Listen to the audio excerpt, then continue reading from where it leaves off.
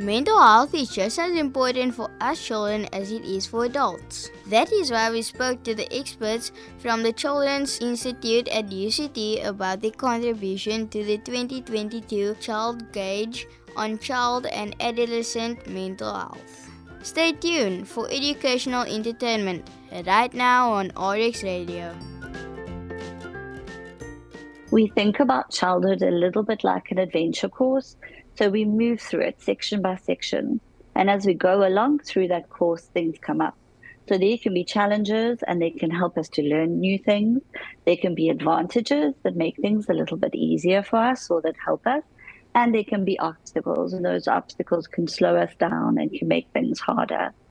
Life for children is never perfect, that things will come up and they can experience knocks, and that things don't always turn out the way we want them to. But how we respond to that and how we help children and how we might help children to help themselves is an important thing to understand. We do know that if something harsh happens early on in your life, that it can affect you later.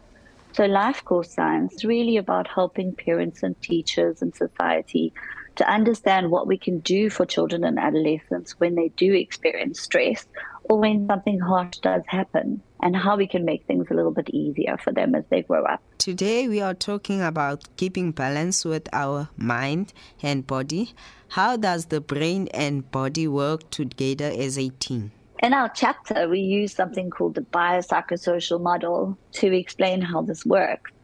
So it's really just a fancy term for saying that, we have a brain and we have a body and they work together.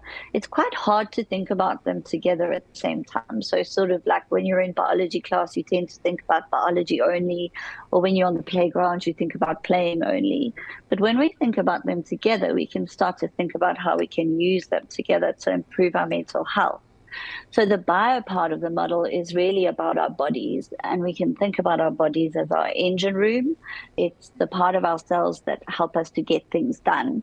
So if we think about all the things that we do, we breathe, we walk, we smell, and those things we do really without having to think about it very much. Our body does it almost on autopilot.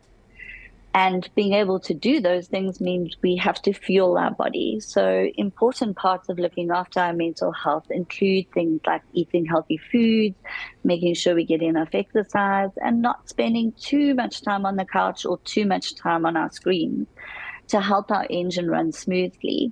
We also need to understand that our body's main way of growing is through our hormone system. And our hormone system changes at different times in order to give our bodies a boost and to help it grow.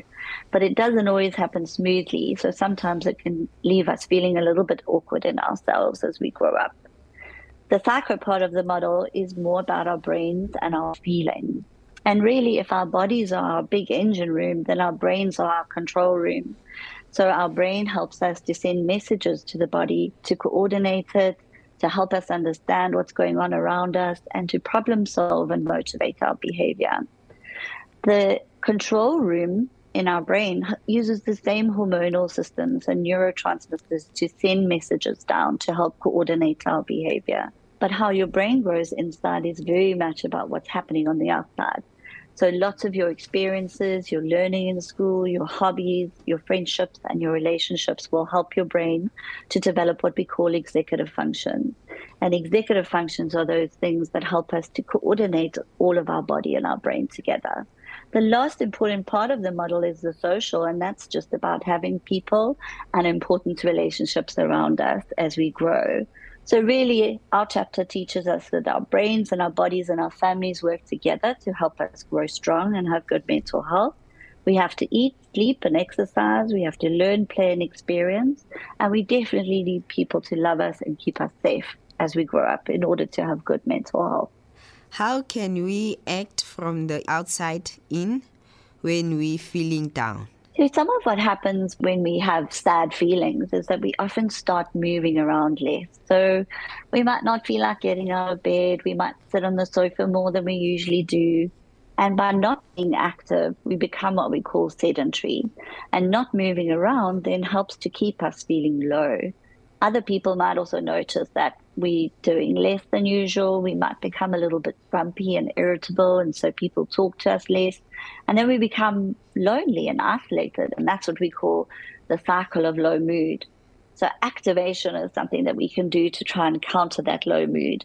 And what it means is, even if you don't feel like it, you do something very, very small. So we can do what we call a shake it off exercise, where you stand up and you don't try and do anything big. You just shake your arms, shake your feet, and get a little bit of movement going. You can also go for a walk. You can dance to your favorite song. And all of those things help to activate our body. And that usually helps mood improve. Exam time is around the corner for matric students and other students. How can students cope with the stress of taking exam? So I think there's two things that are important and useful. The one is to calm yourself and regulate yourself when you're feeling very, very stressed. So when your heart is beating fast and fluttering, it's hard to concentrate. So practicing deep breaths in and out to calm your heart helps your brain then get some more control over your body. So deep breaths in and out are a really good way to calm yourself. Another thing that's really important is to remember that even though studying and revising is important, it's important not to sit still and study at your desk for hours and hours, because your brain becomes tired and your mood can become low. So try and take regular breaks while you're studying. Make sure you try and keep up at least one hobby or activity that keeps you outdoors during your studying time, because that helps your brain concentrate for longer and it helps you remember more. Is there anything else you would like to say? I think a big part of looking after our mental health is to watch out for our thoughts. So sometimes we can get quite a lot of negative thoughts, especially when we're experiencing stress. We can think things like, I'm not good enough, or I don't know how to handle this situation. It's important to keep a check on those thoughts and to talk back to them sometimes. When you start feeling like you have lots and lots of negative thoughts, they become very powerful. So you need to practice talking back to your negative thoughts. Say things like, I'm actually good at a lot of things, or I'm really brave, or I'm really strong. And say those things even out loud. You may feel silly doing it, but it does remind your brain not to become too negative about itself. So watch out for negative thoughts and keep them in check. Thank you for listening to this interview on 2022 Child Gauge on Child and Adolescent Mental Health. We hope that you learned something new about the importance of taking care of our mental health.